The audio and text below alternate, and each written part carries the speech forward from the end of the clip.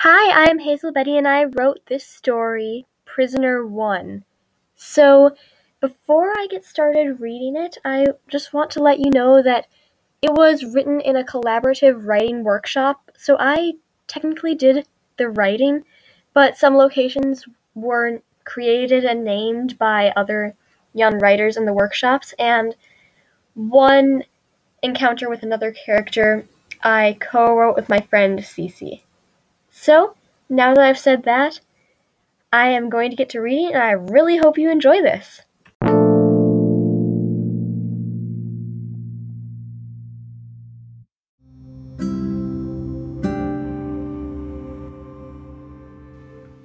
Hello, the Felineria says to everyone at once, smiling happily. Her fangs are razor sharp, but she looks like she's never had a reason to use them. I'm sorry for dripping on your nice carpet. I just fell in a puddle. Anyway, I'm here because I need a place to stay the night, and I saw this house, and it looks so nice and inviting. Could I stay here for a little while? I can leave tomorrow morning.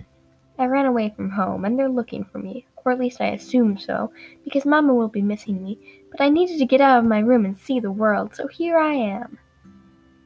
It takes everyone a minute to decipher the Felineria's long string of words. She talks very fast. Finally, Wizard nods. You may stay for now, but if you bring the evil in, you will be forced to leave. Evil is often disguised as good, and it can be difficult to tell which is which. Remember that. Good, the Felineria says cheerfully. Her voice seems to run, skip, and play as she speaks. I wonder what it sounds like when she sings. I'm Victoria, the Princess of Felinir. Nice to meet you all. Poet stiffens when she hears the given name of the princess, but she ignores it. Victoria isn't planning on living here anyway. After we all quickly introduce ourselves, Alistair and I calling ourselves boy and girl, Honest gets up and shows us around. The house is bigger than it looks from the outside. We walk down a long hall packed with doorways, and she explains each one. I keep track in my head. There are 10 bedrooms, but one of them is being used to hold all the furniture that won't fit into the other rooms. There are 2 bathrooms, and the one on the right side of the hall is bigger. There is one kitchen that connects to the main room. There is one laundry room hidden behind a secret door at the end of the hall. There is one library, full of books I've forgotten how to read. And, of course, there's the main room, in all its carpeted random glory. I am mostly silent, taking in every part of the house. Alistair asks at least 4 questions about every room we go into. We both get separate bedrooms. The bedrooms are small and carpeted. They're cozy. There just isn't enough room for me to pace. I know I'll have trouble sleeping if I can't pace. I have trouble sleeping no matter what, but not being able to move around enough makes it worse. Well, Anna says at the end of the tour, what do you think?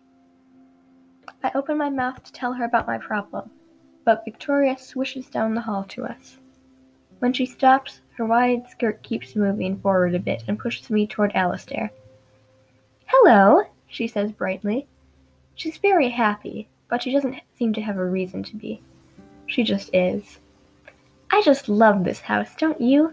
It's so cozy and warm. My dress is almost dry already, see? She holds out her dress like she's expecting us to touch it. We don't. She lets it fall back into place. Well, anyway, she chatters, still oddly excited. Everyone here has such strange names, don't they? I've met poets before, but never people named Poet. It's kind of cool. If I had a name like that, I would want it to be Healer. That's a fun name. Ooh, or maybe Princess, because it's what I am. Isn't that great? What would you want to be called?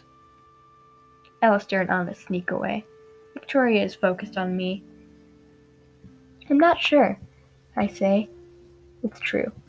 I love how all the names these people have chosen fit them so well, but I don't know what name would fit me well. I'll figure it out. You don't have any ideas? No, I admit. I feel silly for not knowing what name I want. She smiles. Well, that's okay. I'm sure you'll come up with something great. You seem really smart and creative, but you're too quiet. You should talk more. You're creative too, I say. I don't know you well enough to tell for sure, but I think you're smart too. I think people get a little scared by how much you talk, actually. I know, she said. I'm working on that. I just have so much to say. And once I spent a whole day just writing whatever I wanted to say on paper instead of talking, but my hands started to hurt, and Mama yelled at me because I was supposed to be talking to a prince who she wanted me to marry, and I would only write to him. He thought that was kind of strange, but I don't really care. I didn't like him much anyway. He yelled at my cat when she came to visit us. Then I had to comfort her, and he left because he didn't like me all that much either. Oops, I'm doing it again. I'll be quiet now. She sucks a big breath of air in and just sits there. She doesn't breathe. She doesn't move. She looks like a lifelike statue of her. Then she blinks, and I burst out laughing. She does too, and why we are laughing I don't know, but I haven't laughed for real in a long time, and I like it. I need to keep talking, and I need to keep laughing. I'll be happy. Victoria will help me do both of those things. I decide she's my friend. She annoys Alistair, who might also be my friend, but she's my friend anyway. You're my friend, I say. You're my friend too, she says back in her usual happy way. I think about hugging her. I also haven't hugged anyone in a very long time. Then I remember that she has very sharp claws and a dress that wants to trip me, and I smell bad. I decide not to hug her. She seems to understand. Alistair joins us again. He is frowning with all his might. One, he says. Can I talk to you in private for a moment? Yeah, I say, and I follow him over to the most private place in this house. My new bedroom. There are 5 cats sleeping in his at the moment, so it isn't private enough. Okay, he says, looking down at the carpet. There is a stain on it. The stain looks sort of like the pastry I ate earlier. I have a really bad feeling about the princess. She seems clueless, and she's royalty.